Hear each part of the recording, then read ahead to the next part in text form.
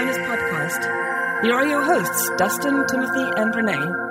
Welcome to Tonebenders. My name is Renee Coronado, and I'm all alone today on the Tonebenders side. With me today is Jason Cushing. How you doing, Jason? I'm good. How are you? Good. Jason is one of the founders of Soundmorph, a sound effects production company. Jason has also worked at EA on Skate and at BioWare on Mass Effect 2. You can find Jason on Twitter at Soundmorph. So, Jason, you are one of the founders of Soundmorph. Tell me about the couple of other guys that are in this with you, and tell me a little bit about the history of what this company is and what you guys do. Sure. There's three of us. So there's me, and then there's Jan Dworan. He's another sound designer that I work with, actually. And then the third guy is Jeremy Benamu, and he's our art director and web designer. And initially, we started off just me and Jeremy. I met him at EA, and he's a UI artist, and he worked on Dead Space, and then he went to Ubisoft for a while. Now he's actually at Activision doing Call of Duty. So anyway, I was talking to him about starting a company, and I wanted it to really have a strong visual side as well. So brought him on board, and I was really close with Jan.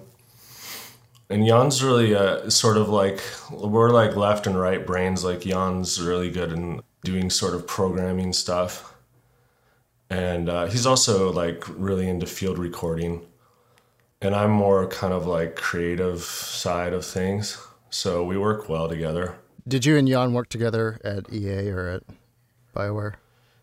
Jan actually worked at EA at a different, he was at EA Montreal, or it was Visceral. They're not really around anymore. Now it's just BioWare in Montreal.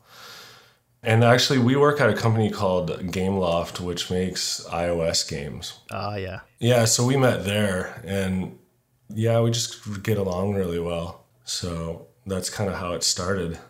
And actually, we never really intended to make software. We were just going to do sound effects only. But he started getting more into Macs and showing me, and then we started talking about, hey, it would be really cool to make, software instruments that were more geared toward sound designers.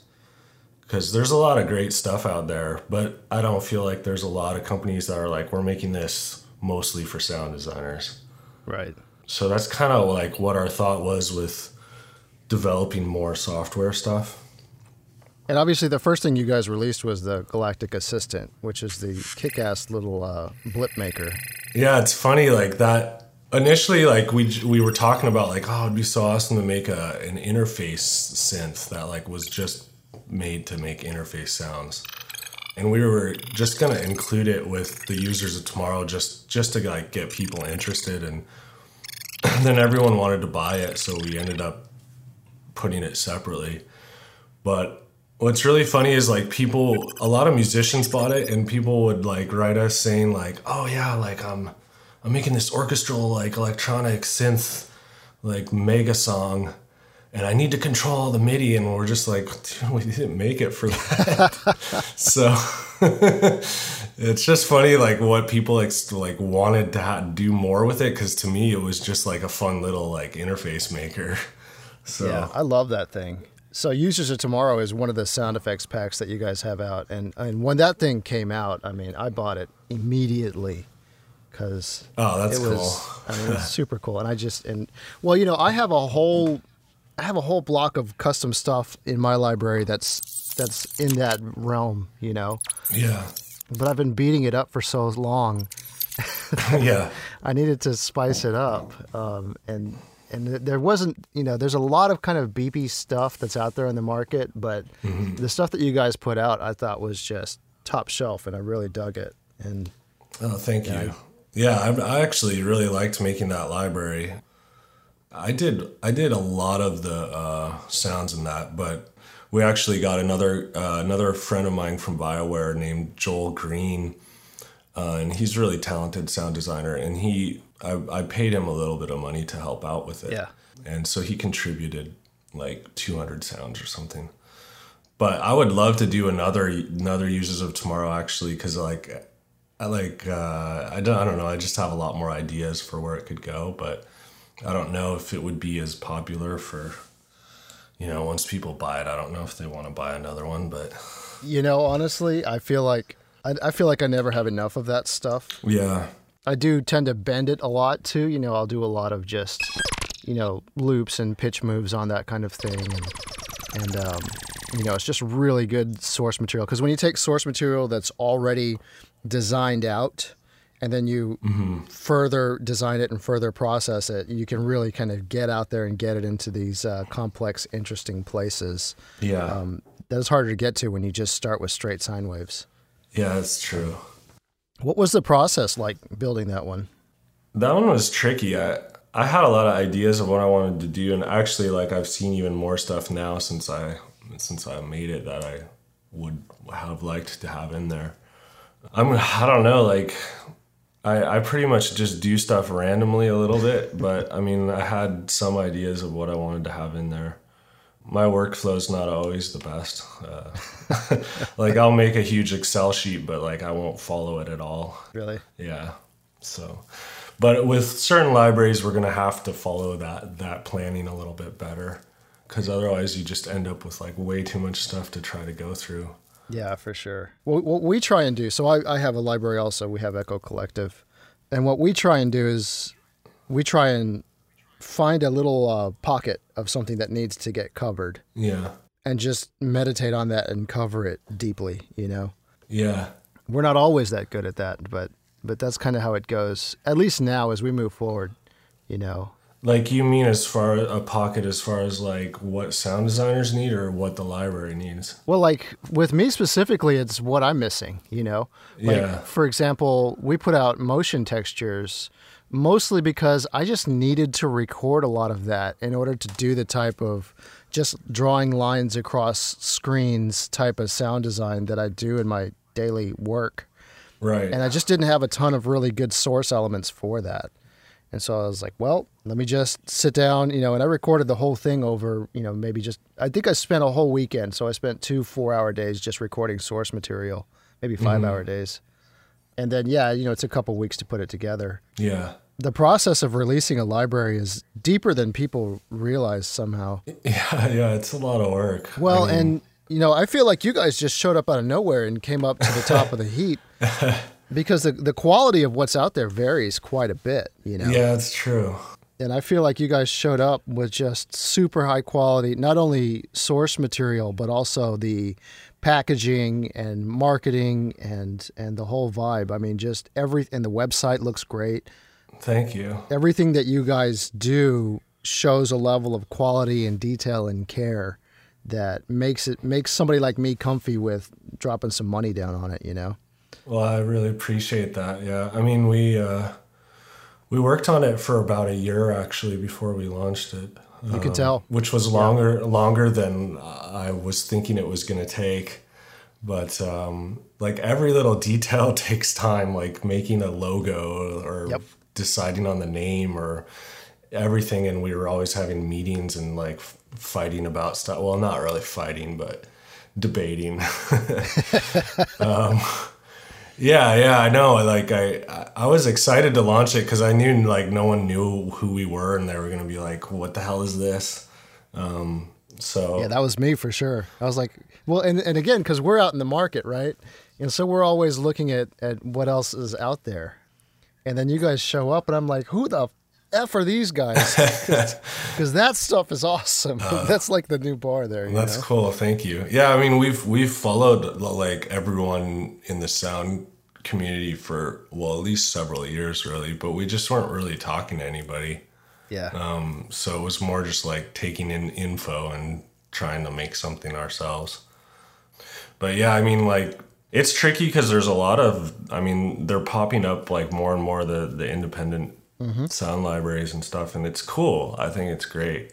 But it's also in my mind, when we launched it, I was like, how are we going to differentiate ourselves from everything else and do something new? And that's kind of what we're trying to do, But it's not always easy to like try to reinvent the wheel. Like if somebody else has a whoosh library, like, Right. you know, good luck making a better whoosh library than the other ones. Yeah, but that Tonstorm Whoosh library is pretty top shelf. I dive into yeah, that all the time. yeah, it's great. I have that one actually. I love that one. They've got the little the bull roar ones. They go. Yeah, those are great. Yeah, I was like, where did he get that studio? Because I don't have a studio really. I just have my home studio. But we've talked about like trying to get a studio, but that's probably going to be in the future, I think. Yeah, that limits what you can do with regards to field recording if you don't have a nice, quiet recording space. Yeah, well, I mean, we have a couple spots where we can do it, but we don't have our own like personal one. Yeah. So a lot of the stuff, like if we want to do quieter Foley type stuff, like we really have to have that. And you know, I've been investing in like getting some nicer gear too now, so Nice. hopefully we'll be able to do that soon, or just like make one of our rooms more treated, I guess. Yeah, or Tim Preble, I guess, for his Chimes library, he just went and booked studio space at the quietest room he could find. Yeah. And that worked out well too. So, I mean, if you don't have to do tons of recording, especially given that you're making money back on it, it makes sense to go ahead and invest a little bit on just booking some studio time. That in the end, that could be cheaper than building a space. Totally. Well, we thought about booking one for a few things, but we haven't yet. Yeah. Yeah, it's tricky, like just deciding, like, because every time we make a decision about making a new library, like it takes a lot of time to make that. So we want to like pick something that's gonna, like, we're confident it's gonna do well. Yeah. Because I mean, we could release like antique clocks, but I don't know how well that's really gonna do out there, Yeah, Tonstorm's got one out already. Yeah, no, I mean, it's cool. Like, I dig it. Like, I give them, like, lots of respect for doing that. I just don't personally know how well it would do for our company, Exactly. Well, and what I found is that what you have to do is you have to play to your strengths, right? You have to own who your own identity is. And so, somebody like you that comes from games and that comes from doing a lot of processing and manipulation to sound, that you clearly have a sense of taste and a sense of style. You can just own that, and I think that's been working out for you. I don't know how your sales are, but I imagine they're good. It's been going pretty well. Like we're motivated to make more. Let's just say that. So. Fair enough. But yeah, I mean, it's for us, it's really just about innovation. Like, how can we do something new? Because otherwise, we're just treading over stuff that, I mean, there's a lot of libraries out there, so we don't really want to like repeat some things that other people have done. But then, like, you have to come up with something that, well, in our mind, that like maybe a lot of people might need or want. So, it's just a lot of researching and thinking and stuff. So how do you evaluate that? Like when you're planning out a library, what's the first steps? Like what are the first thoughts that start turning into what a library becomes? Well, I mean, like I think with a lot of people looking for that hole where there's not anything yet. Like, I mean, with the interfaces thing, I'm sure there's some other interface libraries out there, but I felt like, there's not really a lot of like futuristic ones. Mm-hmm. And sometimes it takes a while to make all that stuff. So I thought it'd be cool to make something like that. But yeah, it's kind of tricky. Like we're learning a lot as we go. And I mean, one thing is that the music market is way bigger than the sound design market. Oh yeah, by miles. So, and I don't really care that much, but like you start to think like, well, how can I like make this for musicians? But then you lose focus, so it's a little tricky. But I do think there's just a process of like thinking about what's the demand for this. Like, I know I kind of want it, but like, do other people want it? Do they need it? Is it useful? So those are just all questions I try to ask myself before we start on something. And I mean, so far it's been working well. Like there hasn't been anything where I was like, wow, that was a total failure, but like, there's ones that people like more than others, but. What I've found is that we haven't had any total flops either, but we've had some surprise successes in spots where things did way better than I thought they would. And I think a lot of it is driven by the musician side. So, for example, we have Squelch, which is the little radio library. Yeah. And we specifically built that one to hit a super low price point. Yeah. Because we're doing a lot of our stuff in Kontakt, right? And so a lot of the musicians, they do that. They'll buy the Kontakt libraries and start firing them off into their songs. Yeah. So that's kind of the medium we've been working in. We considered, investing time in learning Macs, and we still may in the future. But the limitations that you're running into with regards to MIDI and having to be a standalone app and that type of stuff was what turned us off of it a little bit.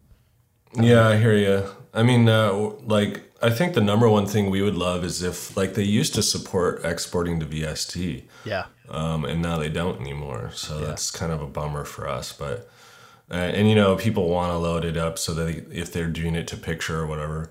And I totally understand that. But, at the same time, I feel like they're still really useful. It is, for sure. But, the way that I feel like I need to use Galactic Assistant specifically would be to just lock an intern in a room with it for a minute and have him just dream up a whole bunch of stuff off of it and just record it and then, tag it and name it and then chuck it in the library. Yeah. But I feel differently, honestly, about Wave Warper, which we'll talk about in a second. But Sure. I guess where I was going with that was, the musicians and anyone else, really, the stuff that's really been taking off for us has been stuff that's high utility, but not necessarily super esoteric, which is different from what my personal values are with regards to when I buy stuff. Yeah. When I buy stuff that I can't necessarily make myself, right? Yeah. Yeah. So, I'll buy like Frank Bree's, Fire Library, or I'll buy, just stuff that's hard to record, hard to get recorded well. Yeah, or something that takes a lot of time to go and do. Right, or low access, right? Like Tim Preble's Seals library. Like I couldn't record the Seals library if I wanted to. And so to have it out there, it's like, yes, I need that immediately because I can't do that myself. And the libraries that we put out that sell a lot are things that I can do myself. And it surprises me sometimes how much people buy them. Like, for example, like the Squelch one is... it's radios, right? Yeah. You just grab a whole bunch of crazy radios and put mics in front of them and record them. Well, anybody could do that. And so, and it didn't take us forever. It took us forever to build the Kontakt instrument and the interface and to make it cool. But it didn't take us forever to make the recordings. I think sometimes it's just like how it's presented, and sometimes people might just think, oh well, I don't have all those radios, so I'm just gonna buy it, or they think it's cool too, But yeah, there's definitely things that are way easier to go out and do than others. The Robots library was insanely time consuming, right? Trying to get record all those different things and. I don't know if I would attempt another robot library for a while. And there was still even stuff in that where I was like, we could get more, but it's at a certain point. Yeah, you got to tie a bow on it and ship it. Yeah, you have to let it go. Yeah, and then we did motorcycle library called Road Riders, which was a few Ducatis and Yamahas and a Honda bike.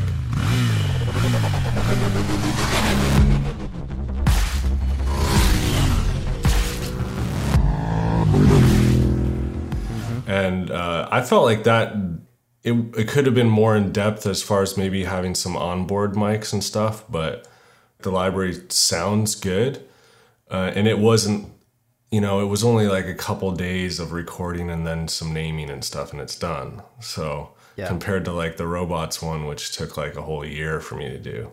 So, you have to kind of decide how long is this going to take and is making a huge library really gonna pay off in the end? And we're not all about just making cash, but we do value our time and stuff. So, and with us, the funny thing was Squelch, which was priced at $15, sold at such a high volume that it's, as far as pure cash income, it's outsold everything but two libraries with regards to the amount of revenue it's generated. Oh, that's pretty cool. Yeah, we considered doing some lower ones, but it's hard because you can't like once we start a price point, you know, you can't like jack down your prices really far. No, I don't know. Honestly, I feel like you guys are a little underpriced given what you're putting out there anyway. Well, I appreciate it. Yeah, it's, you know, we were looking at like libraries like Boom. I mean, obviously they're really huge in the independent section. Yeah, those guys do great work. And if we were gonna like try to like be in the same space as them, we didn't feel like we could really go much higher than their prices. So, and I actually haven't even talked to them. I'd be interested to, because I dig their stuff. Yeah, really cool guys. Very approachable guys too. Yeah, I should say hi. I'm sure they know about us, but they haven't said hi. Maybe it's just like a Western standoff or something. Nah. I'm just kidding. They're Germans. It's a time zone thing. Yeah, Germans don't have cowboys, I guess. Right. That's cool. Well, hey, so the other thing that you guys do that really sets you apart from everybody else, and Boom does it really well too, is the visual presentation. Yeah. The images that you guys put out and the videos that you guys put out are just really kick-ass. Can you talk a little bit about kind of what goes into that and what that process is? Yeah, sure. Well, I mean, that is a big advantage for us because one of our partners is like really well versed in the visual world. So Jeremy's like, you know, he's got a big background in doing motion graphics and UI interfaces and just branding and graphics in general. So he brings a lot of value to us, you know, which is why I wanted to work with him. And yeah, like usually like we all talk about it, like visual stuff is, you know, everyone's got an opinion about that. And I'm sure it probably drives Jeremy a little crazy sometimes because he's really the pro in it. And then we'll be like, oh, well, we should do this or that. And he's, you know, it would be like him coming to me and being like, oh, I don't know about that sound there, right. You know? So I'm sure that can be a little frustrating sometimes, but like we work pretty well together, like just coming up with ideas yeah, he's really good. Like he uses After Effects and you know, all the big visual programs that you could use. Does he do the website as well, or who programs the website? Yeah, he makes the website. Like when we first started it was a lot of him and me meeting up a lot and talking about it and talking about the design of it and how it was going to work. My main thing was like I wanted it to be easy to navigate and like easy for people to like see the previews and stuff. And I think it's worked pretty well. I haven't really watched anyone like browse it that, you know, that had never been to it before.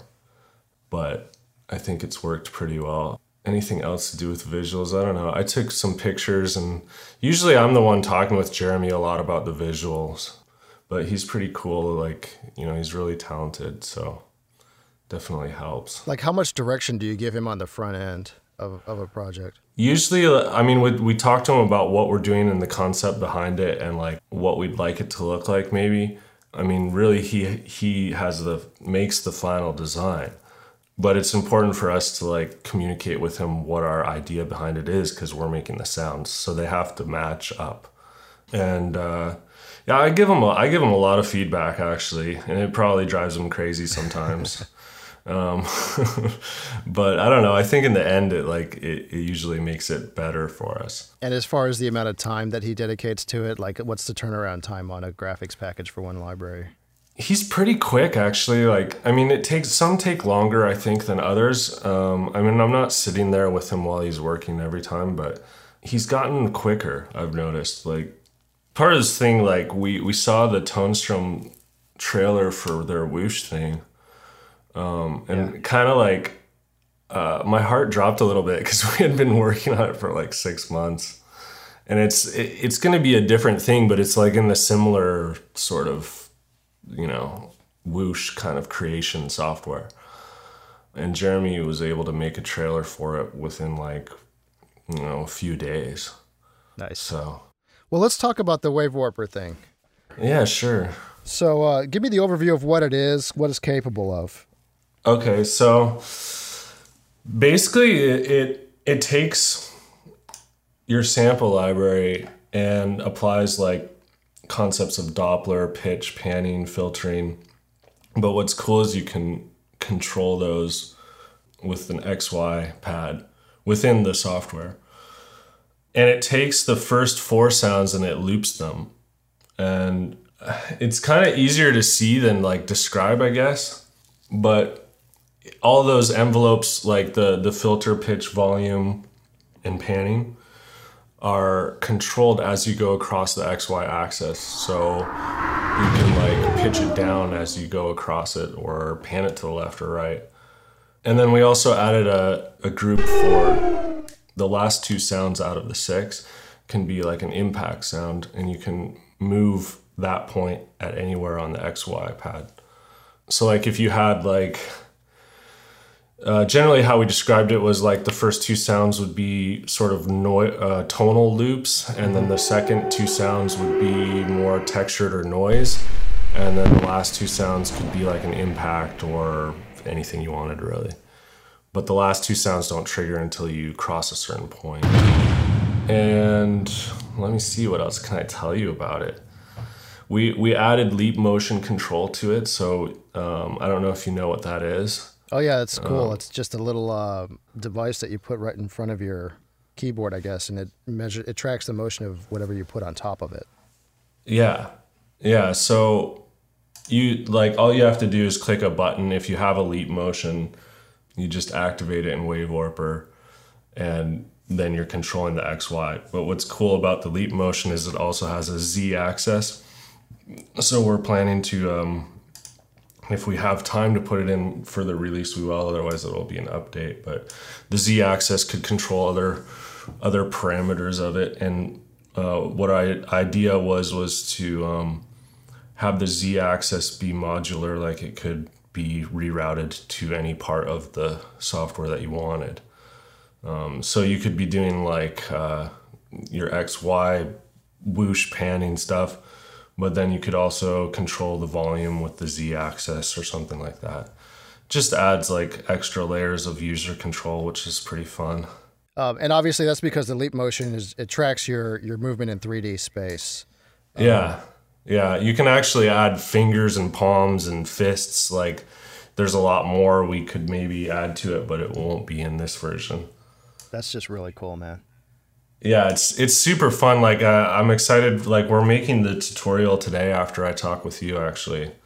And I'm pretty stoked for people to actually see it working and hear it, too. Because, like, the trailer does, like, I made all those whooshes with it, but it doesn't really show the software working, you know? Right. So a lot of people, like, it's been very popular, but then there's people that are like, I want to see it working or I'm not giving you any money. Yeah. Well, you know, and it's a little bit of an abstract idea. Like you said, there's not a lot of just pure sound designy software out there in the market. Yeah. And this is purely built in Max MSP. It's a standalone app. Yeah. And actually, like, I can talk about some of the other features too with it. I got it up. So there's a randomized folder, and there's also, you can randomize the sounds that are loaded. So you can drag a folder in, it will randomly load up 6 sounds from that folder. And then you can dice that folder. So like, if you're not happy with what's loaded in there, you can like do it within like a split second, have 6 new sounds loaded. And for me, like, that's one of the coolest features because, you know, you can quickly make new content really fast. Yeah, I don't know. It's a pretty unique program. I think people are gonna dig it. Does it come with any samples out of the box, or does the user need to have some content to load into it first? We haven't totally decided. Like, initially we were going to make a bunch of stuff for it, but we felt like we kind of needed to get it out. So we might include some stuff. I had already made a lot of stuff that we were going to kind of call like WaveWarper food. Yeah. Because like, you know, I love the randomized function in it, but to be honest, like, to get the most out of it, like, it's probably better to think about what you're loading in there. Sure, you want to sculpt it a little. Yeah, the randomize is really awesome for making stuff fast, but like if you need something specific, it's good to like think about what layers you're loading in. But yeah, we might include some samples. I'm not sure yet. Can it handle multiple different sample rates at the same time? Yeah, it's no problem for that. And ditto for bit rates, I guess. Yeah. That's great. Yeah, it handles all that no problem as far as I know. Like we've put lots of different stuff in there and I've never had a problem with that. The pitching's going to be a little different if you load like lower res stuff in there. Right. What's cool too is you can load up VSTs, so you can load up 10 VSTs within it. As long as the VST is meant to have like an input output, you can't load up like a keyboard or anything like that. Or like a synth. It won't work. But you can also load up a VST in the XY pad area and then map the Y-axis to parameters in the VST. Oh, that's cool. Yeah, it's really cool. So you can, if you wanted to put the mix of the VST on the Y-axis as you're going up, it would control that too. So it's pretty cool. And it has built-in effects too, right? It's got verb and some other stuff. Yeah, it has a basic reverb. It's just we put it in there in case people, somebody doesn't have a reverb, but I would tend to use an external reverb. It's not, it's not the next Altiverb. And then there's LFO generators, so that kind of gives it more of like a choppy sound if you want. You can it's sort of like gating it really quickly. And there's a wind and whistle generator. There's pretty much just like tonal and noise that you can add to it if you want, which is kind of cool. I don't tend to use those parts as much, but it's nice sometimes to have. And another cool thing is like in the main section where you load up the sounds, you have a volume fluctuator, which really adds to the dynamics of the sound, because you can individually click each sound and kind of have it fluctuate in volume as it loops.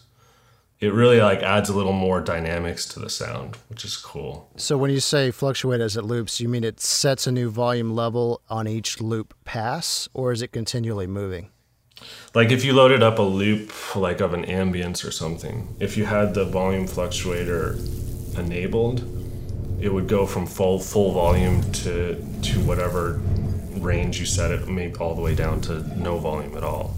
And the speed of that can be controlled. So if you had a loop of an ambience going, it would go up and down in volume at different speeds depending on whatever you set it at. It's kind of hard to explain, but when you see it, it's totally obvious what it's doing. Right. But yeah, when you're explaining, it's like, okay. But it's cool when you have like a lot of, if you have 6 sounds loaded up, to give a little space to each one if you want to. Right. Because it just adds a little more interesting textures to the making a whoosh. And yeah, I've noticed like this thing can generate like totally different sounds depending on what you load up into it. That's why I say it's like generally better to kind of think about what you're going to put in there.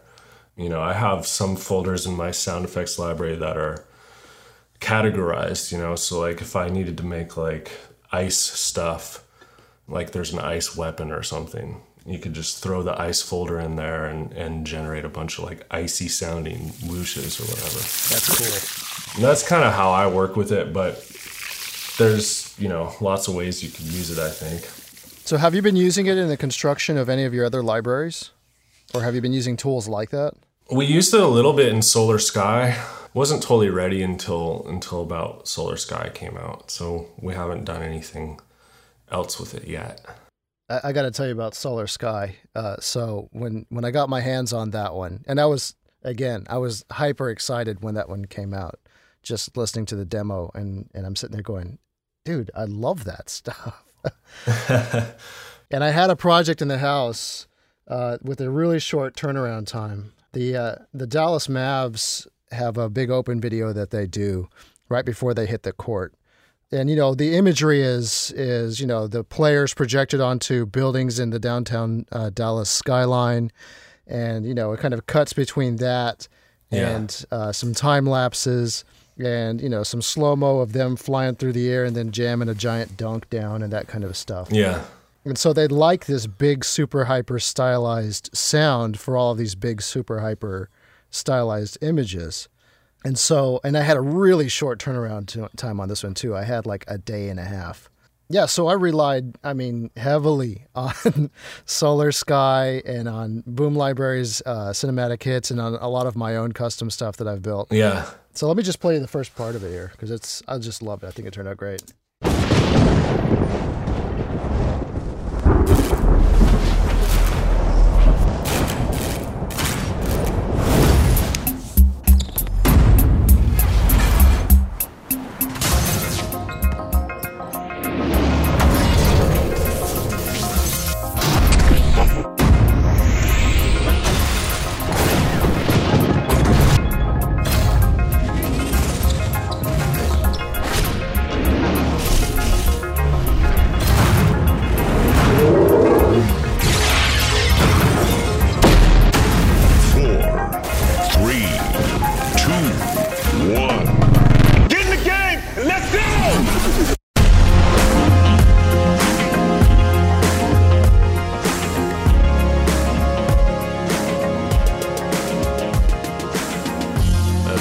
Sounds pretty epic. It's so epic, it's ridiculous. It's like, and That's you know, cool. and it's actually mixed in 14 channels for the arena.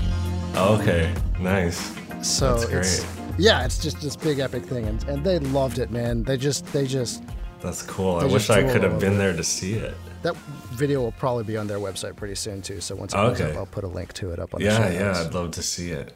That'd be cool. But yeah, I relied so heavily on Solar Sky, and it got me there so quickly on some of the moves where the guys are just slow motion floating through the air, Yeah. and then the big ramp up right before the big hit on the drop. Yeah, that's cool. It's cool to use it's supposed to be spaceships or whatever, but you can use it for stylized stuff like that too. Yeah, because literally, I have it's just a pure straight shot of a dude flying through the air in a basketball setting, like not processed at all. It looks like an ESPN shot. Yeah. But it really gives it that whole other vibe when you hear. Yeah, totally. I loved it. I thought it came together really well, and it helped me a ton hitting that deadline because it had to turn around quick. That's cool. Well, I'm glad it helped you. And you have another library coming out soon, right? Yeah, well, we've been working on Intervention for a while, actually. It's been a little top secret. I'm not sure if I should really say much about it All right, yet. fair enough. But yeah, like we have some pretty cool people on board for this one. So I'm excited about that. ETA, weeks, months? It's hard to say. Like, we wanted to do like a good amount of Foley for this, and we need a good spot to do that. So Right. it might take a little bit of time. Yeah, man. But I can tell you, well, what the hell? I might as well just tell you. I don't think it really will affect anything. Charles Maines is providing all the shot sounds for it. Nice. So all the recordings are by him as far as the gunshots go. And then we have another guy that's providing a lot of gun Foley for us, which is one of Charles's friends. And that stuff's really top quality. So we're pretty happy about all that. Yeah, Charles is the best. Yeah, he's super cool, a really nice guy. And he was like, pretty excited about it too. He said he hadn't released a library for a while. So I guess he's just been probably busy doing, I don't know if he's primarily doing like Hollywood films or television, but I know he's like busy doing post stuff. Yeah, for sure. And yeah, I mean, he's really active in the field recording community and everything. So he's been really helpful, like with me too. Like I had questions about stuff I wanted to get and mics and, Rycote blimp setups and whatever. And he's been totally helpful, like answering all those questions. So yeah, I'm pretty excited about it. I think it's going to be a good library, and everyone has been asking about it. It's just one of those bigger ones that takes time to get together properly. Yeah. And also like we're providing like source gun sounds, but also want to have like design sounding ones. So it's kind of hard to like We're also thinking about some other stuff to make it stand out from like just a standard gun library, or like it's supposed to be more like special forces, sort of SWAT teams and stuff like that. But we have some software ideas as well. Nice. I can't really talk too much about those, but like a few things that we're thinking about doing for that. So do you take a library like that and do you mainly aim it at the video game community, or like who's your market for something like that? Yeah, I mean, with that, it would be either that or film and television. Yeah. I think it would be very useful for film and television as well. I mean, we tend to do maybe more variations than they might need.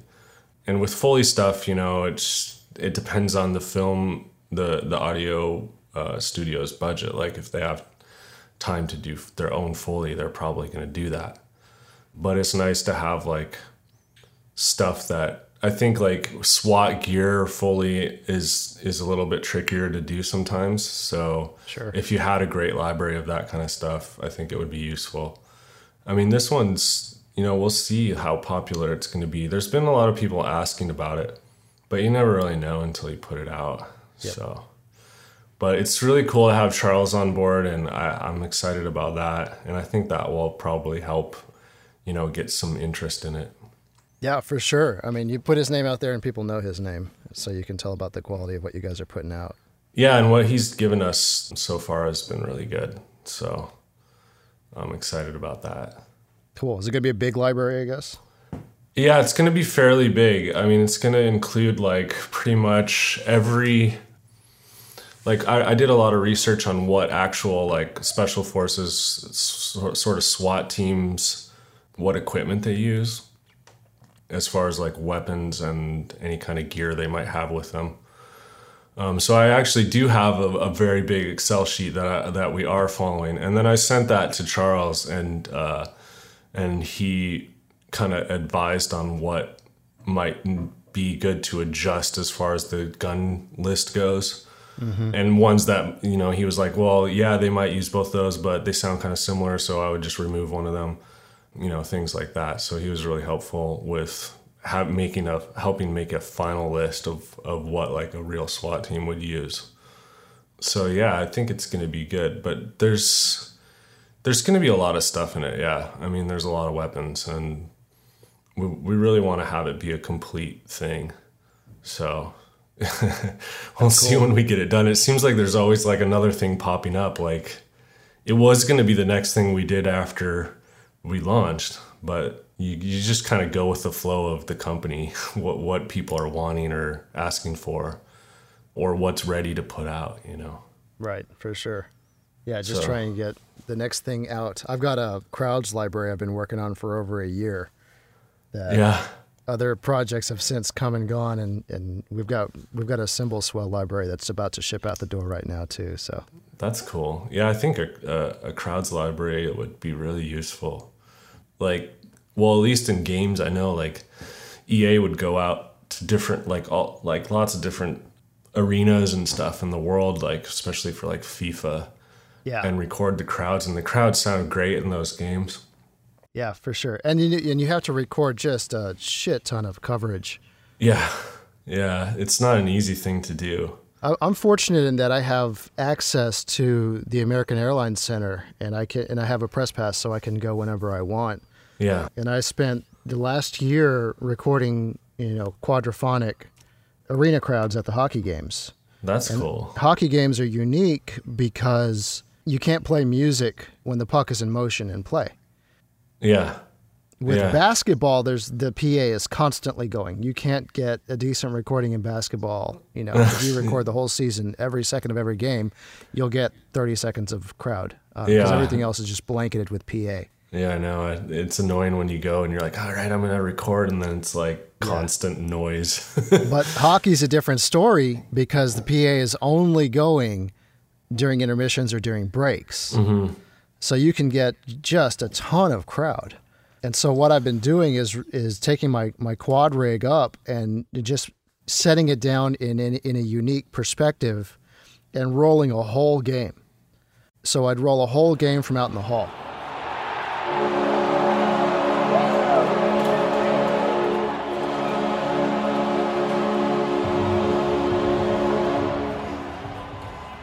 Yeah. Or I'd roll a whole game from, the upper deck.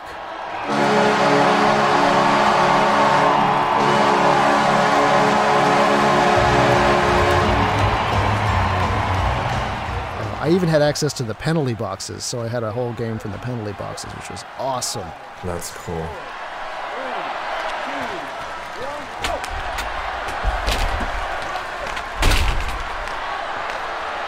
And I did one from under the bleachers, which was also cool.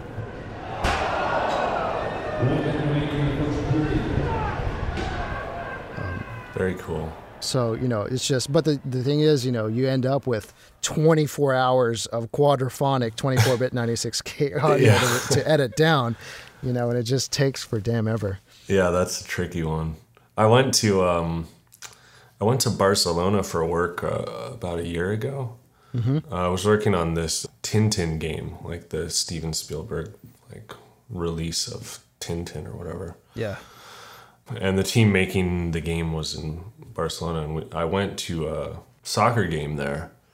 I mean, they're like the best soccer team in the whole world. But the stadium there is just insane. It's like nothing I've ever seen as far as like how many people were there, how high up the stadium would go. Yeah. Like it was almost like a 90-degree angle walking down the stairs, like because I was up kind of high.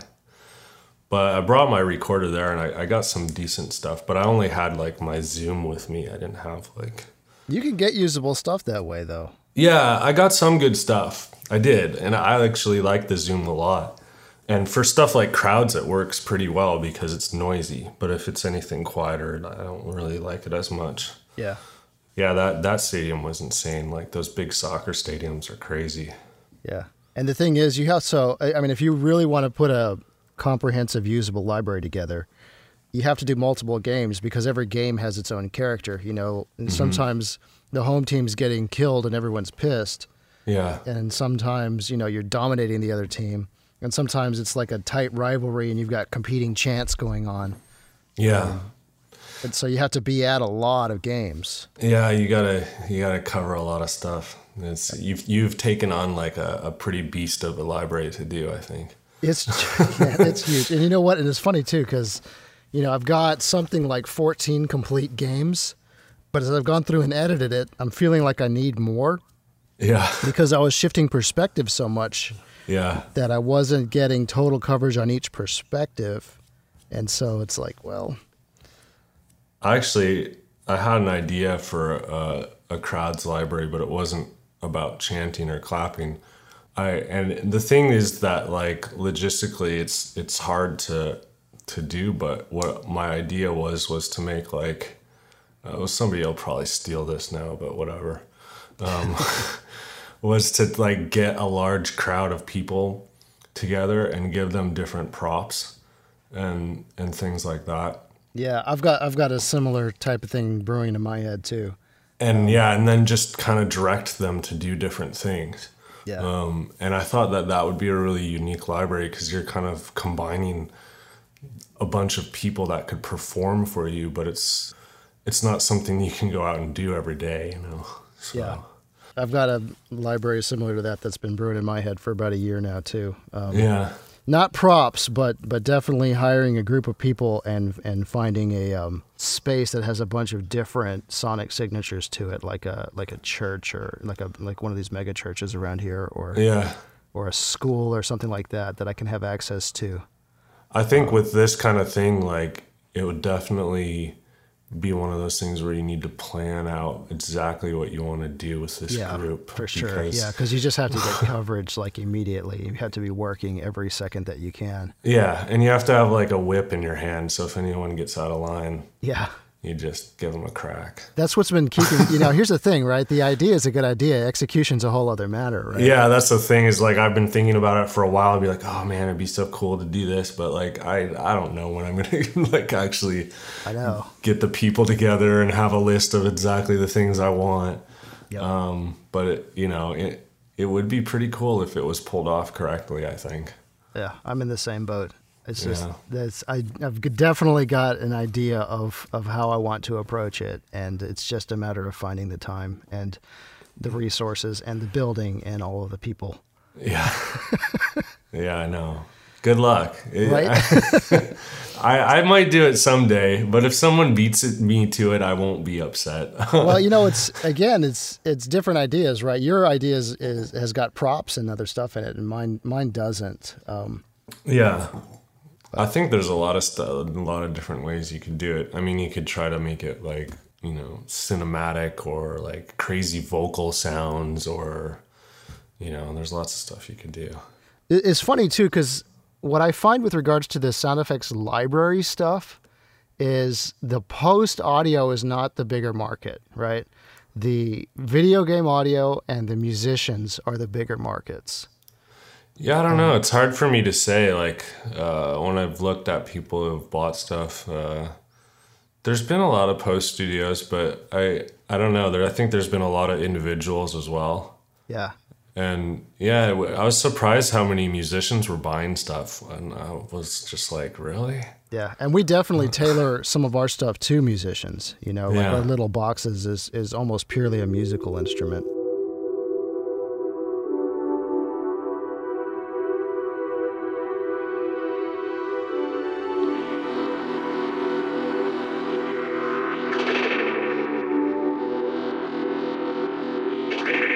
Yeah, it's definitely like, it's weird because I love music. I do it as a hobby and I love it, but I didn't really start the company thinking like we were going to cater to musicians at all. Yeah, and that's a much tougher market because it's huge and it's a little more devalued, There's some really kick-ass sounding stuff out there in the music world that costs like $10. I know. I don't know how people can do that, really. It's crazy to me. Yeah, they don't do it primarily, I guess. I don't know.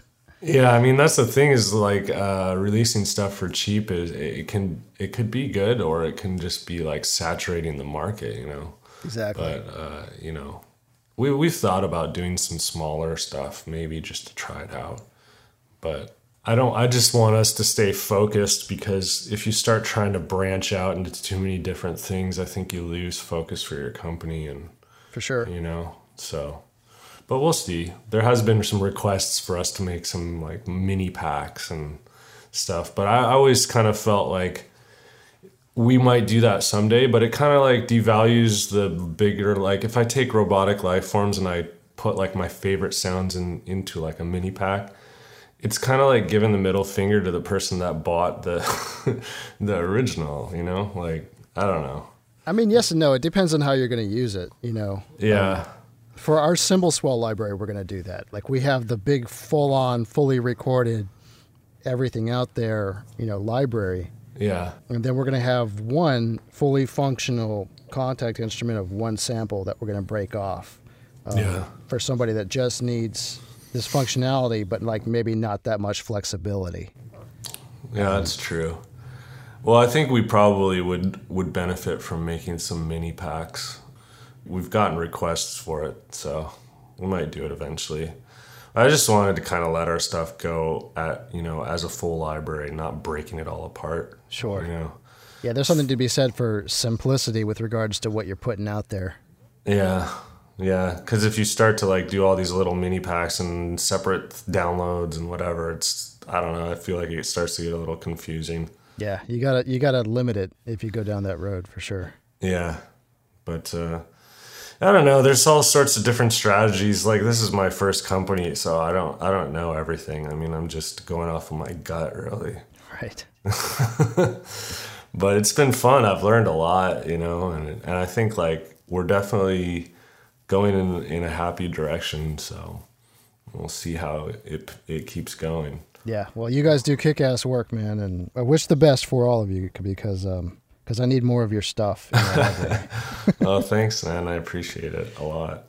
Cool. It's nice to hear like some outside input, like we don't really get to connect with too many people other than just through emails and, and posts, forums and whatever.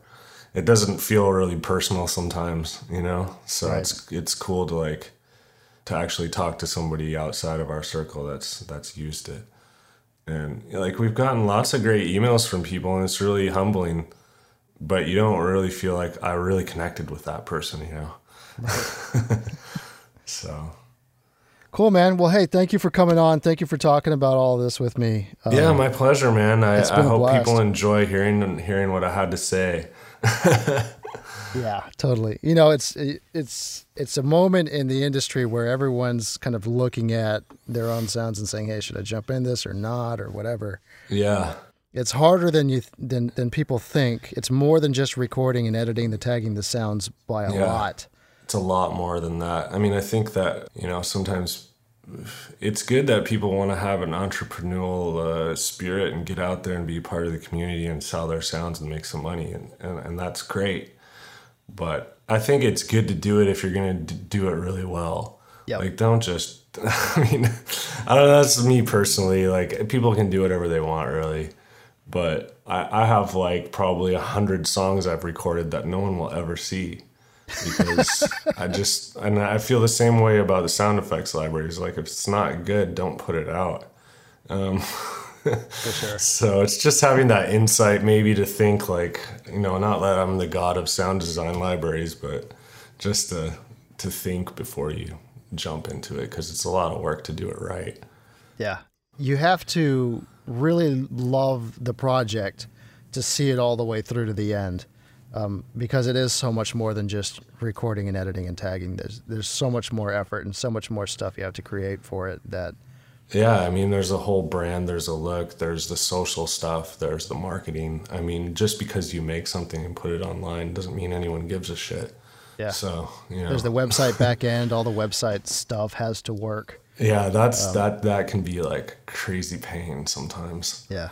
Like having any problems with your website's just like... And then there's, support of the people that bought your stuff. People will buy your stuff and say, "Hey, I need this or I need that." Yeah. I had a problem downloading this or whatever. Yeah. You know what I mean? There's just more hours that go into it, even once it's done and out in the wild. Yeah, it's a lot of work. I mean, I think it's probably true for any company, really. Like, it's a lot of work to start a company. I mean, You don't realize until you start doing it. And you don't have, like, employees that are working for you. So you have to do it all yourself, which is... It's all kinds of fun, though. Yeah, it's totally fun. It's just like... like, we have full-time jobs, too. So, it's, we're, like, killing ourselves right now. But hopefully... maybe someday we'll just be able to do sound more full-time. Who knows? There you go. That would be great, but you got to be smart about that. We can't just like quit our jobs, Right. So. Cool. Well, thanks, Jason. I appreciate it, man. Yeah, thank you. And I hope everyone out there enjoys listening.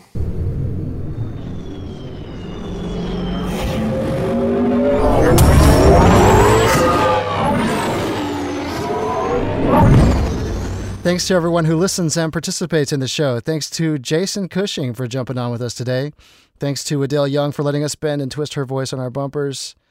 You can follow the show at The Tonebenders and go to tonebenders.net to leave a comment. Also check us out at facebook.com/tonebenderspodcast. See you guys next time. Thanks for listening to Tonebenders. Find us online at tonebenders.net, where you can see our archives and leave a comment or a tip. If you listen on iTunes, please write us a review while you're there. Follow us on Twitter at The Tonebenders, or email us at dc, Timothy, or Renee at tonebenders.net.